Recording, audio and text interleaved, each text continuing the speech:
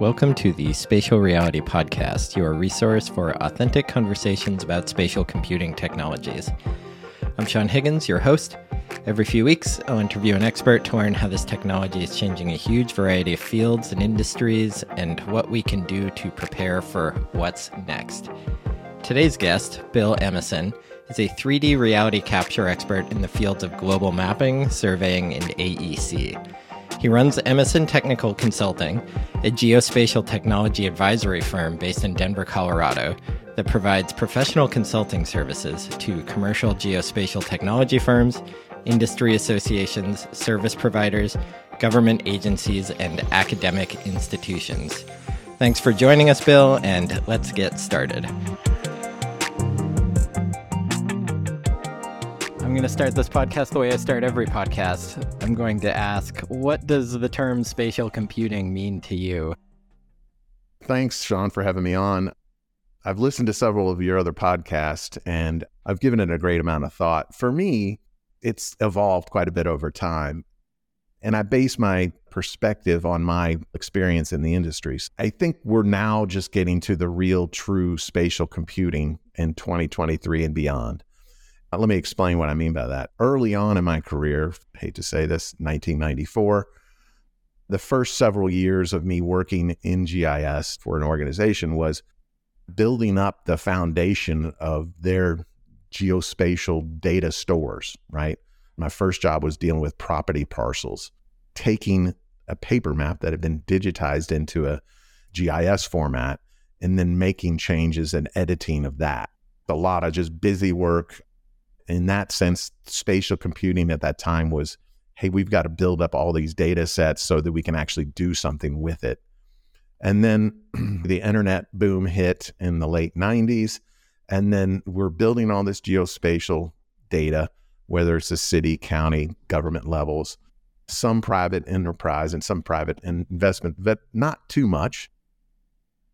The internet kind of opened it up even further. And that's where you saw the pickup of groups like MapQuest actually using data, in that case, to provide navigation and directions to people who didn't know where they were going. Once that continued to mature, I think the main industries that were using GIS were the utilities, anybody with pipes and wires, anybody in the government side that had to handle location data quite heavily, which a local government does. Those groups were just starting to kind of build out their data sets and begin to share them. They were throwing it up on a server somewhere, and then you could download the data and do whatever you want, right? Not very elegant, not very efficient. And what we're seeing today is what I really consider as spatial computing. Now we've got tons of data sets across the board, online, archives galore. And those organizations, and I'll mention one up in Boulder called EarthScope, they've got tons of different types of geophysical and physical data, LiDAR and many other things, stored and available to anybody. And they're building tools so people can access their data in the cloud, run operations or applications against that data, and then generate results. It's really evolved to something quite nice, which is what we're seeing today. Groups like EarthScope, groups like NOAA, they're developing an initiative they call the Digital Coast. So how they utilize that data and open that up for other people to chew on and to research and to utilize and profit from. So to me, spatial computing now is allowing people access to data, spatial data, as well as other types of data, demographic, could be census data, could be a bunch of different things. And then giving them the tools to exploit those data sets. And by exploit, I mean, of course, not just analyze it, but create new products from those products. And that's the really exciting part for me. And I think your previous guest, Nadine from OGC, mentioned that same kind of a concept rather nicely. So to me, that's what spatial computing means today. Where do you see this idea being on the hype cycle within the business world? Do people look at this and say, Microsoft's getting out of this space, I'm not interested in jumping into it? Or do they say OGC has brought all these people together and we're at the start of something really fascinating. Where do you see the general business attitude toward this technology being? I think we have climbed a little bit of the hill, maybe at 10% of it, but I think we've still got a long way to go before commercial enterprises, certainly private enterprises, really embrace and utilize and leverage those investments they've made. For example, a couple of years ago when I was at Merrick, we did a NERC project, and NERC was basically mapping all the transmission lines in the U.S. to make sure they were safe. That was a result of a blackout back in the early 2010s on the Eastern Seaboard.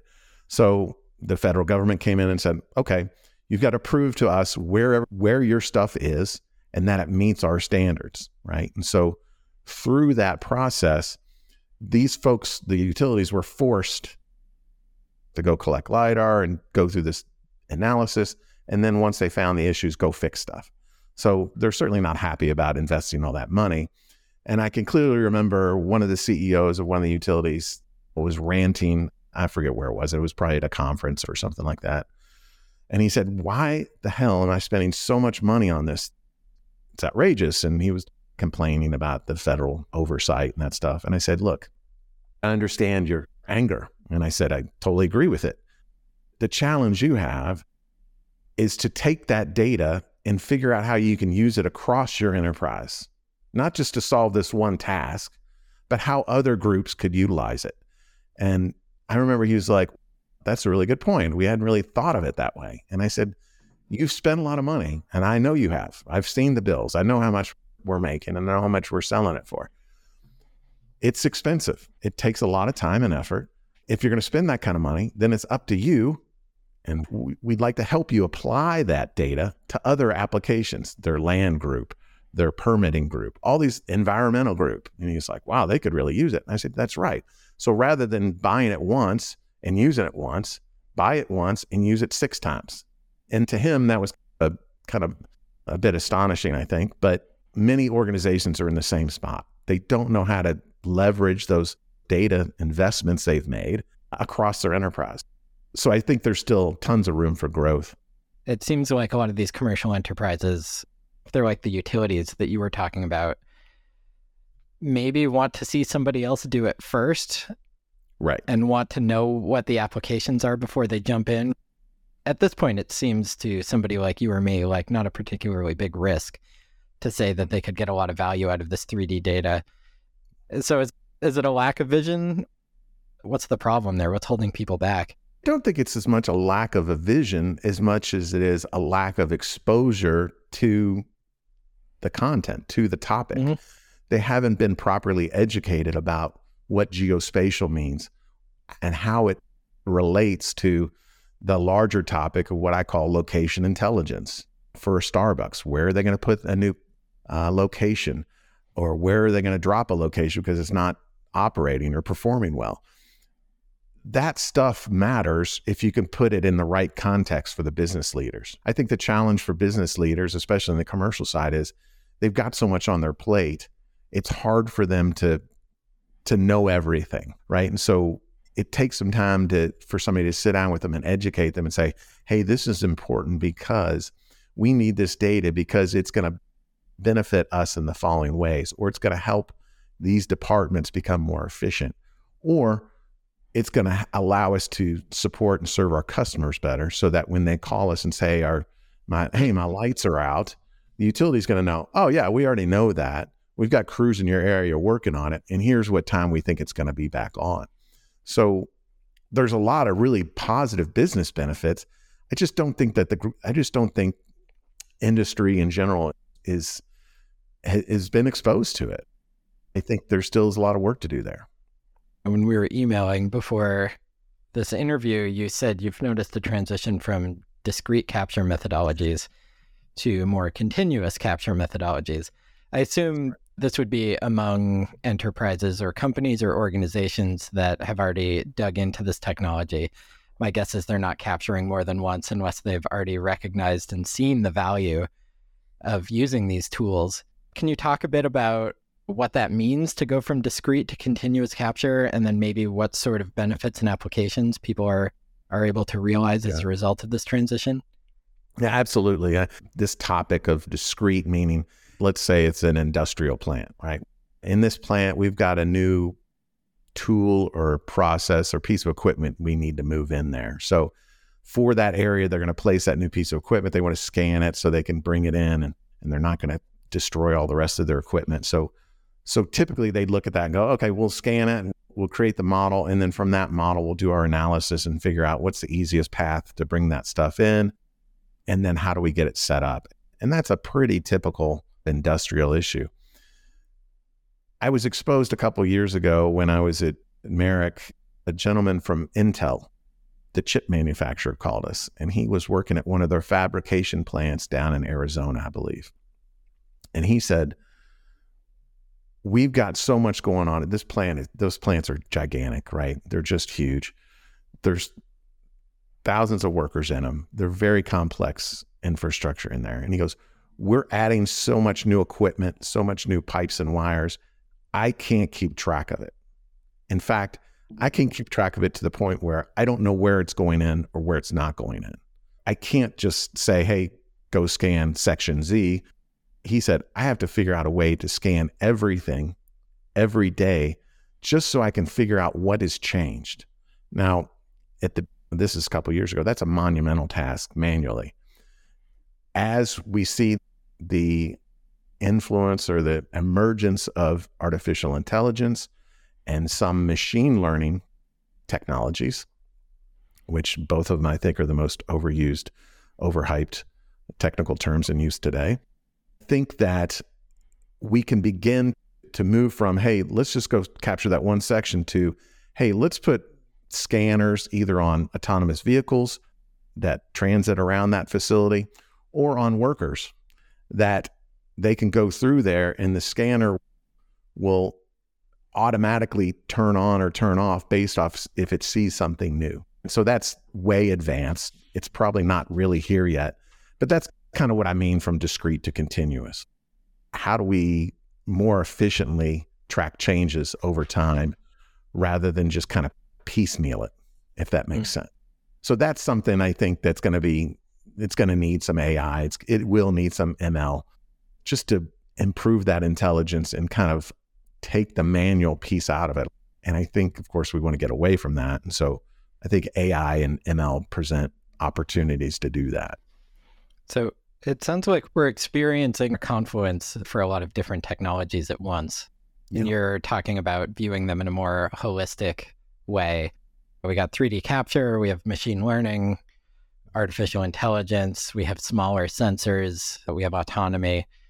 And then the confluence of these things seems like it would be a bit more than a step change in the way that we approach any sort of spatial work, whether that be updates at a factory, or I know we said we wouldn't talk about this, potentially construction work. Would you say that's the case? We're seeing these things start to come together that have been separate from one another for a long time? Yes, I think in some ways, certainly. The larger integration of geospatial into the GIS and the CAD environments is ongoing, and it's moving fairly rapidly. The challenge is I just read a tweet the other day, and this guy was complaining about pulling GIS data into a CAD system or CAD data into a GIS system, how clunky and goofy it was. And I was like, yeah, those systems around for as long as 25 years, as long as I've been around, and we're still really no better off than we were before. Now, groups like Esri and AutoCAD are trying to make inroads into that, but some of the main hurdles are more vendor-centric than they are industry-centric, right? The industry wants, like a utility, they want to be able to see everything and pull up data on a screen and touch that pole and see all the asset records, see all the work order records, see when it was last touched, what equipment's on there, how old it is, all that good stuff, right? The end user doesn't care about where the data is coming from. If it's coming out of Esri geodatabase or it's coming out of a CAD system, they could care less. And the utility shouldn't care, right? They're trying to solve business problems and serve their customers and keep the lights on. That has nothing to do with these vendor issues between different vendors or the interoperability of these data sets. So the commercial push is toward interoperability and toward integration. I think the industry is challenged to get there. And to get there, they've got to change their stripes in terms of, hey, it can't just be all these different silos. This stuff now has to all work together and has to be seamless. And the end user doesn't care where it comes from, whether it's Oracle, whether it's geodatabase, it doesn't matter, right? They just want to click on that button, see what they need to see so they can go out and do their job. In some ways, I think we've made a lot of progress. In some ways, I think there's still a ton of progress to be made. Just because, again, the commercial organizations that are exploiting this data the best, I have smart folks in charge and are doing a lot of that work themselves. But I think as we move forward in time, I think you'll see a larger integration and move toward interoperability. And that's where the OGC stuff comes into play, because it makes sense, right? The data's there. Connect it and utilize it. And I think most forward-thinking organizations understand that, but there's a lot of laggards resistant to it. And you're trying to break down fiefdoms and break down silos in big organizations. That's tough because people say, hey, I'm going to take my job away. That AI system is going to take my inspection job away. No, I don't see that. I see that these new technologies augment what they're able to do and allow them to do more bridge inspections more fast, more quicker, and more efficiently, or more pole inspections more quickly. I just think to be competitive going forward, they're going to have to do. Do you think this lack of interoperability is as much a problem as lack of information for, say, smaller enterprises, maybe who don't have they don't have developers in-house, they don't have, a lot of places will tout, hey, these two tools may not work together, but we have an API at best. Right. Do you think there's a significant number of people out there who recognize the value of this and maybe have applications in mind, who understand what they might do with this kind of data, but just aren't able to because the tools won't work together properly? Yeah, I think that's a lot of it, honestly. I think with the smaller organizations, and I've worked with a number of different co-ops, electric co-ops here in Colorado. Rural co-ops are usually taking power from a bigger IOU, investor-owned utility like an Xcel Energy. They're getting power from them, and they've got a small little distribution network, say of, 1,000 meters, and they're trying to maintain that. So for a small co-op, for them to even, to have a solid understanding of where all their equipment is, i.e. in a GIS or some other information system, is difficult. And then on top of that, it's very, very difficult for them to go out and inspect it and manage and monitor it. So the interoperability will help them down the line, but getting them up to speed and educating them, I'm back to the education piece, educating them about how this stuff works is critical. They're used to doing it the way they've been doing it for the last 50 years. So to make these big sea changes is really tough. And so I think there's more businesses sprouting up to support those co-ops, because I think the co-ops also recognize, hey, we don't have the staff to do all this stuff. We're going to have to bring people in and figure out how to do it more efficiently. To change gears a little bit, I know we had talked about AI and machine learning before. Beyond whatever hype we might be experiencing on that front, it certainly seems like the latest frontier for VC funding. If you mention AI or machine learning, your startup's going to get some money. But it also seems like there are some potential legitimate applications in both geospatial and a sort of more local spatial context. Beyond the example you gave earlier about the Intel factory, what do you see as being the possibilities if we're able to get a mature 3D data sets and a mature AI or machine learning systems? What could that potentially do for these smaller to medium-sized enterprises? It could be a dam. It could be any infrastructure, anything. The new AI capabilities are really perfect, tailor-made for that type of application, which is, hey, I'm going to throw a drone up around this bridge, and it's going to come back and give me results of, hey, I found these following things in these following locations. The concrete is spalling over here. We were getting some delamination of the concrete, i.e. the concrete's falling off or coming loose from the pilings or structures. normally you'd take a person would go, you'd have a worker go out there and they'd write it down and document it. On the third piling over from the street, I see this. Now with this new AI and new inspection technologies, they're able to identify problems, prioritize those issues, and then effectively allocate those resources to where the priorities are. So that's the first big one for me. And then beyond that, I think it's more of the automation of normal monitoring tasks, like you mentioned in construction site, having a robot walk around a construction site and document daily how things are progressing.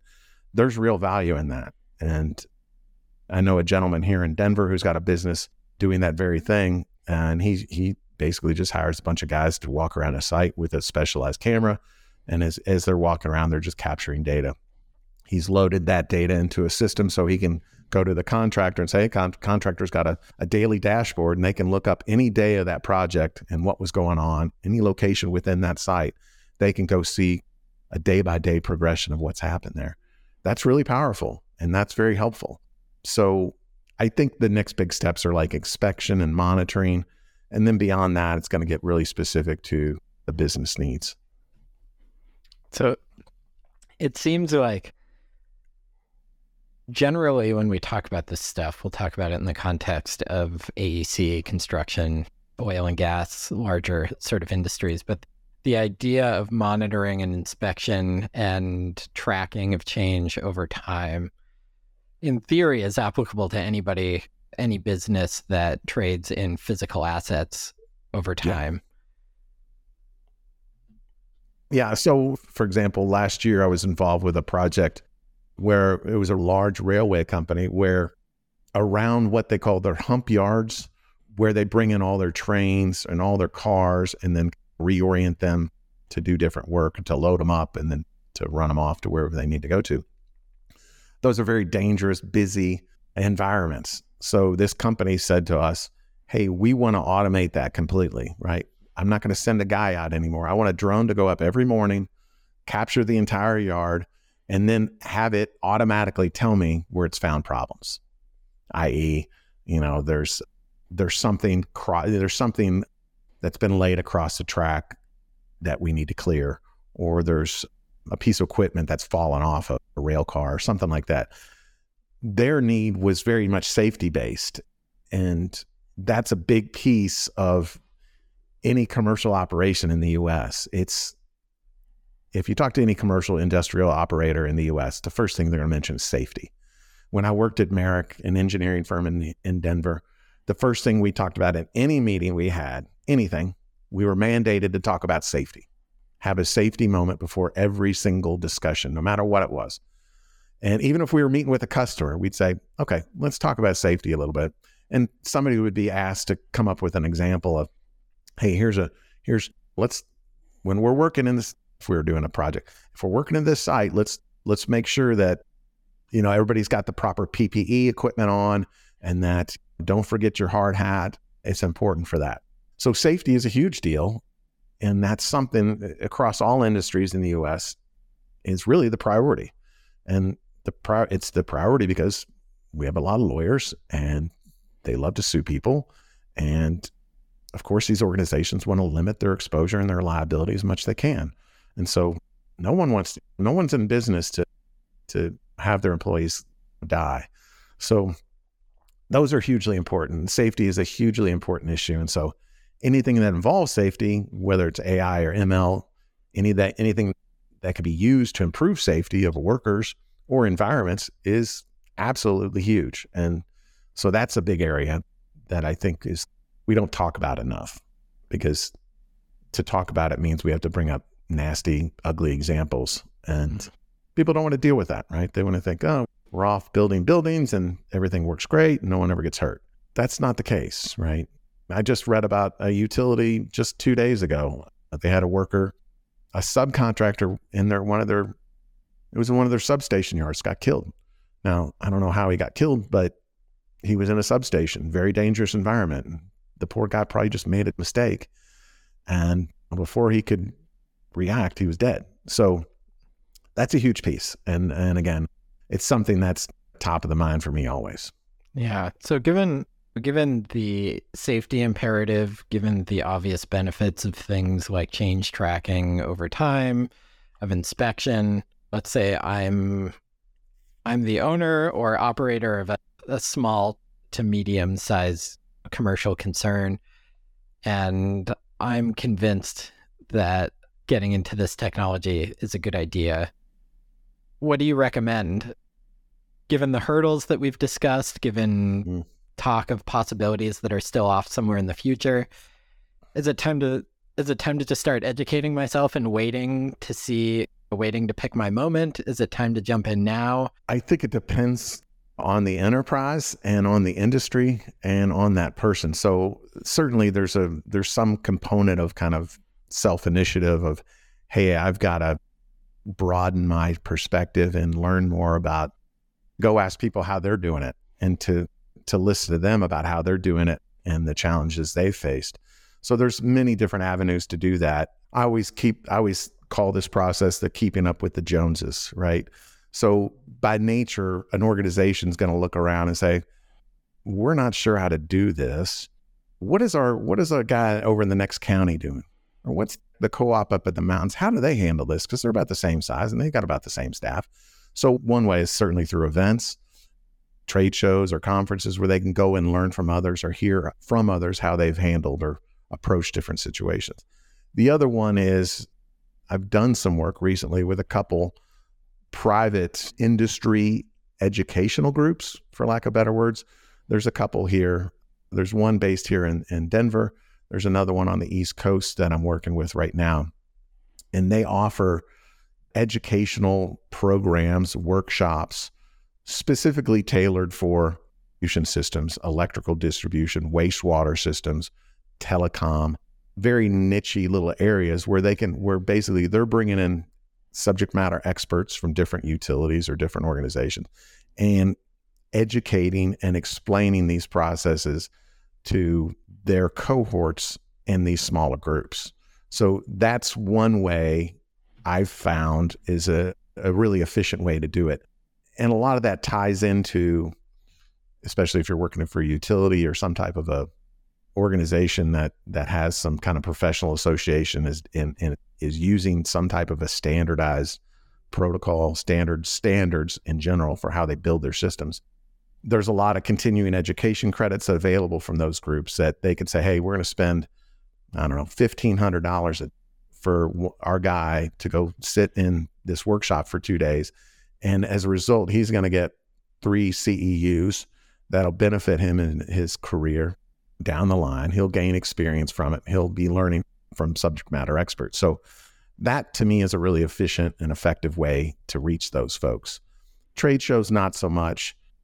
You can't expect anybody to go online and do it themselves. There's maybe 2% of the people that'll do that, but mostly they're going to be learning from others that have already cut down the path.